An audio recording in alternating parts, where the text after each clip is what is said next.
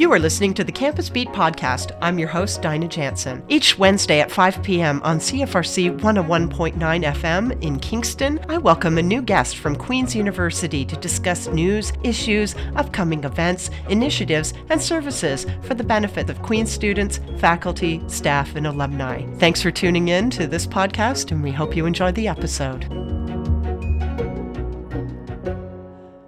Okay, I am in studio with Dr. Paula James, professor in the Department of Medicine, Division of Hematology at Queen's University, and fellow of the Royal College of Physicians of Canada. Welcome to the studio today, Dr. James. Thanks for having me. It's a real pleasure to have you here. Tell us a little bit about yourself and the research that you're doing at Queen's University. So I'm a hematologist by training. So I went to medical school and did residencies learning how to take care of people with blood diseases. And in my career, I focus on people who have problems with bleeding and clotting disorders, so inherited bleeding disorders and thrombotic disorders as well. And the bleeding disorder side of what I do ties into my research program as well. So I'm a clinician scientist and run a research lab focused on primarily two inherited bleeding disorders, one called von Willebrand's disease, which is the most common bleeding disorder, but nobody's ever heard of it, and then hemophilia, which is much rarer, but is one that people are more familiar with. Indeed. Okay. So I understand that you completed your MD at the University of Saskatchewan, and you mentioned that you're a clinician scientist, but you are a professor as well. What steps have you been taking along the way with your training as well as your career path to move from medical practice to university research? So after high school, I did a couple of years at university. I didn't actually do an undergrad degree in Saskatchewan at the time. You could get into medical school after 2 years, and I was fortunate enough to do that. And so then I did 4 years of medical school. And then in Saskatoon, I did a 3-year residency in internal medicine, and then wanted to subspecialize in blood and blood disorders past that. And that was when my husband and I moved to Kingston in 1999. And so I did 2 years of clinical hematology, and then I had a baby. And then I came back and did 3 years of a research fellowship. So it was really that research fellowship that gave me the bug for clinical studies and bench studies and translational research. And so the job that I started on faculty at Queen's University in 2004 was as a clinician scientist. So with part of my time spent looking after patients, and then a larger chunk of my time spent doing research and training graduate students and having other trainees come through my lab that are interested in blood research. Oh, fantastic. Now tell us a little bit more about the research itself. Let's start with the basics. What is hemophilia A, and are there other categories of hemophilia, and what are the differences in these? So hemophilia A is an inherited bleeding disorder. The inheritance pattern is what we call X-linked, which means that the mutations are on the X chromosome, and so carried by women. Because men only have one X chromosome, our thinking has been that men are the only ones who could be affected. They only have a single X chromosome that has a mutation. They don't have a normal X chromosome to protect them, and so they manifest a bleeding disorder. Hemophilia A is when the mutation is in the clotting factor, factor 8. Okay. So patients with hemophilia A are missing factor 8. The other common kind of hemophilia is hemophilia B, which is a mutation in the factor 9 gene. So those patients are missing factor 9. There is a hemophilia that goes by the name hemophilia C. We use that term less commonly. More often we call those patients as having factor 11 deficiency, and that disease is inherited in a different fashion than the X-linked forms that I was talking about before. Okay. So what complications does hemophilia A present for women? So up until about a decade ago, people didn't even realize that carriers of hemophilia could have problems with bleeding, and it's been a real challenge for those individuals, even getting their symptoms acknowledged and recognized, let alone treated. And so for men and boys, males who have hemophilia, they get, in the severest form, they get bleeding into their muscles and joints. And we can see that to a lesser degree in women who are carriers, but what we see more of are problems with heavy menstrual bleeding, bleeding after childbirth, nosebleeds, bruising. So the disease manifests differently in women and in men. And I think recognizing the problems that women were facing is something that's happened more recently. Okay. So you noted that there was a problem in recognition. So has it been an issue for women to be taken seriously, for example, if they're going to their medical practitioner to say, I'm having a real problem with my the amount of bleeding during my menstrual cycle? It's been a huge challenge for them, and it is a major frustration of mine. Even today, I still have some women who come to my clinic and tell me that they're getting that kind of response. And I think there's a whole bunch of reasons for that. There's a lot of stigma against talking openly around issues of menstruation and about a general understanding. There's a lack of a general understanding of what's normal menstruation and what's abnormal. Mm-hmm. And I think that's been a real challenge for many of these women who've had problems and who may have recognized themselves that something is not right here, and then getting that acknowledged and diagnosed and treated. Sometimes, though, women themselves may not realize that having a period for 10 days and having to change your sanitary protection every hour and being iron deficient all the time, sometimes they don't realize that it's abnormal because these are inherited diseases. So there may have been other women in the family with the same problems, and then it gets normalized. Right. And if they've experienced this unless there's an obvious change, but they've just experienced this all of their lives, or at least since they started menstruating. Exactly. And so they may not themselves even recognize that it's abnormal and that it could be made better with treatments. Indeed. Now, your study has shown that compared to the control group, the factor VIII response, the factor VIII that you mentioned earlier in hemophilia A carriers, including those with normal clotting factor levels, was both significantly reduced and shorter lived. And these results were correlated with those that had higher levels of abnormal bleeding. This is what I've understood from your findings, but what does that actually mean in layperson's terms? Yeah. So this was the thesis project of a former master's student of mine named Victoria Candy, who's now a medical student. And the work that she did was based on an observation we had made in clinic, which is that hemophilia carriers who have abnormal bleeding, some of them have low factor VIII levels. And so we have at least some understanding of why they might be having problems with bleeding. But there are hemophilia carriers who we are certain have abnormal bleeding through the use of a validated bleeding score that we developed. And they have normal baseline factor levels. So trying to understand why they're having bleeding was really the focus of Victoria's work. And so we started to ask the question, well, perhaps it's not the baseline level that matters so much. It's the way your body responds to some kind of a challenge. And you can imagine that we evolved. We've adapted what we call a hemostatic response. And so if we get cut, immediately, your coagulation system responds to that, and clotting factor levels go up within seconds so that you don't bleed to death, so that you stop bleeding. And what we started to wonder in these patients, perhaps the problem was that they couldn't increase the same way that a normal individual would.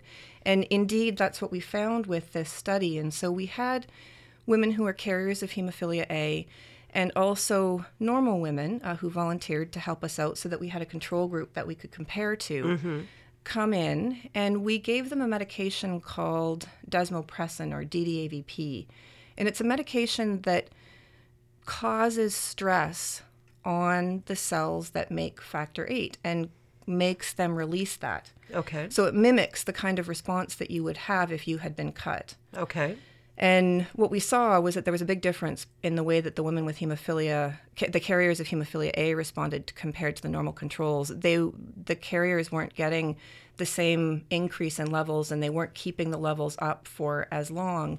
And then when we correlated that back to this bleeding score that gives us an idea of how bad their bleeding was, there was definitely a correlation. So those who responded less well or bleeding more. Okay.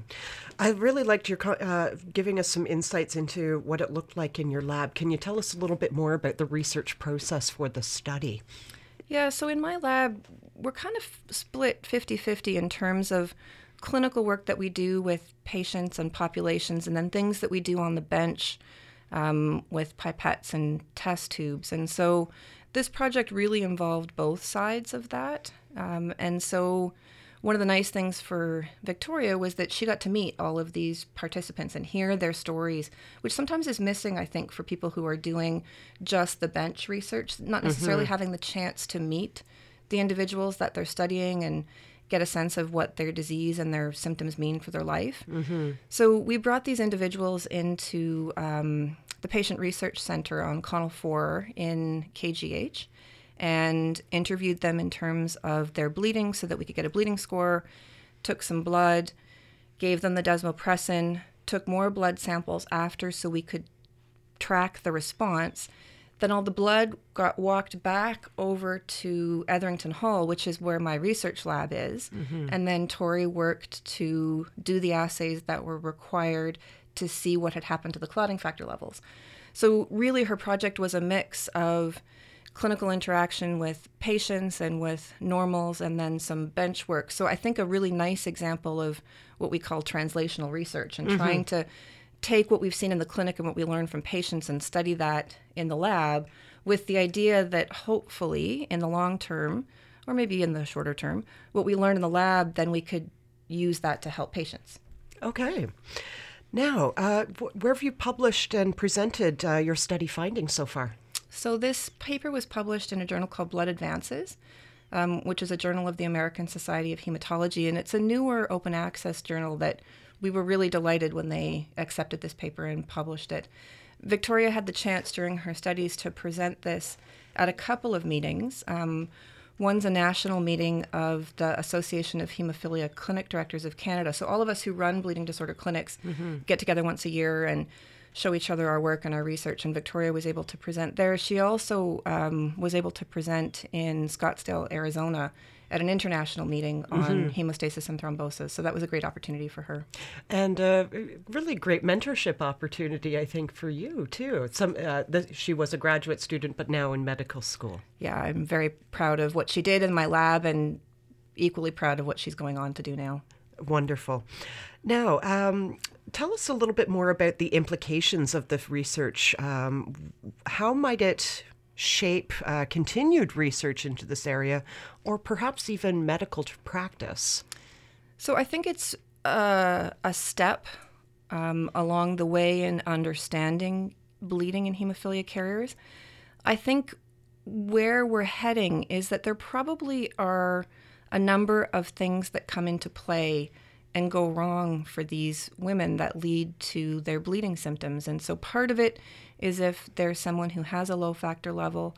Part of it is if they have a low factor level or if they have a normal factor level and they don't respond the way they're supposed to. I think there probably are a couple of other factors that we haven't identified yet, and we're continuing to work on that. The idea is once we understand why they're bleeding, then we could use that information to decide how to treat them properly. And thankfully, we have a lot of treatments for heavy menstrual bleeding, which is one of their major issues, that are general and that work for many causes of heavy menstrual bleeding, including being a hemophilia carrier. And so it's not like these women are out there waiting 10 more years for us to completely figure it out. We do have some treatments that we can give them now, but it would be ideal, I think, to be able to hone those and optimize them for that specific group of patients. And that's really what we're working towards. Okay. Now, what inspired your initial specialty and then your research interests in hematology? When I was in medical school, I had a teacher named Dr. Sheila Rutledge Harding, who is a hematologist and who was very passionate about what she did, and was a great mentor to me in terms of sparking my interest in blood, and more specifically in what gets called benign hematology. Benign makes it sound like our diseases aren't that important, which is completely not true, but Indeed. Not cancer. And so a lot of hematology is focused on leukemia and lymphoma, and that's very important. But She was really more interested in bleeding and clotting and sparked my interest in those issues as well. And then after I came to Kingston to do my hematology training, I met another important mentor in my life, Dr. David Lillicrap, who's an internationally recognized clinician scientist who works on hemophilia and has done very important seminal work on hemophilia gene therapy to try to cure the disease long term. And it was his lab where I did my research fellowship. And so I think the path that I've taken has been very influenced by strong mentors and people who were smart and nice and fun to be around. And then once I started in clinical practice, it's my patients. So it's the problems that I see in clinic that inspire me to continue doing research to try to help them. And also my interactions with them give me some idea of what's the most important and what I should focus on. Mm-hmm. Now, what do you find perhaps most challenging in the work that you do with your team?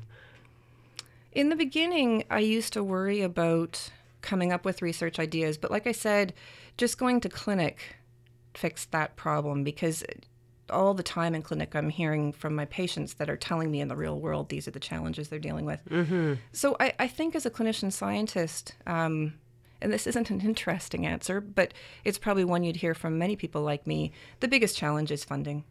Okay. So it's coming up with research funding. Where does your research funding come from? So right now I'm funded through a number of grant competitions. The Canadian Hemophilia Society has been very supportive of the work that I do. I'm involved with a study funded through the NIH in the United States, looking at the bleeding disorder von Willebrand's disease and at von Willebrand factor. And I've had some industry-sponsored funding as well, so that I can pay my grad students and pay my staff and buy test tubes and reagents that they need to do the research. But that sounds like an additional challenge to you're a clinician scientist. That sounds like that occupies a fair amount of your work week, but then you also must continue to seek out and apply for grants, which I imagine the process is also quite extensive. Yeah, it is. I spend a great deal of my time writing grants. I'm writing a big grant right now. I enjoy it. I enjoy writing. It's an interesting thing about my career that, before I got into medical school, I liked English a lot, but I sort of knew my path was going to be more towards science and medicine. So it's been interesting that I've been able to spend a fair time of my time writing as a scientist and as a clinician. So I write 5 or 6 grants a year, knowing that I'm not going to get them all, just so that I can keep the lab funding and keep people paid and us able to continue to do the work that we're doing. And keep yourself inspired too, because as you're trying to sell a particular project to a funding organization, you have to get them excited. So I imagine absolutely. The writing in of itself, you get yourself all pumped up too. Exactly. That does sound like fun. And what do you love most about the work that you do? Oh, that's a good question. I think it's a tie. Interacting with patients and having them trust us and come to clinic and tell us their stories, which sometimes are painful and difficult, and then being able to help them make their lives better, that's very rewarding. And I think that's tied with me being a supervisor for graduate students. I really love the interaction with trainees and helping students develop their research ideas and seeing the light go on in their brain when they get to meet my patients and understand what it is that we're so focused and dedicated to doing. So you became inspired because of your mentors, but you also love most now being a mentor for others. Absolutely. Fantastic. So where can people learn more about your research, about your lab, and otherwise seek you and your work out? So we have a website, and so if you just Google Paula James, Queen's University, it'll come up. And my lab website is shared with Dr. Lillicrap, who I mentioned, because we run our research labs together, collaboratively as a research group. The other place people could go if they were interested in some of the things that we're doing is to a website that we launched a couple years ago called Let's Talk Period. And that website's easy to find if you just Google letstalkperiod.ca. And is focused on addressing some of the things we were speaking about earlier in terms of there being a lack of good information that's available to people in the general public around bleeding, what's normal, what's abnormal, particularly when it comes to periods. And so there's lots of small bits of information on the site that are quickly digestible about, if your period's lasting longer than 7 days or you're iron deficient, those things might require additional attention. And then on that website, we've built in a tool called the SELF-BAT. And that's a self-administered version of the bleeding scores and bleeding assessment tools I was talking about earlier.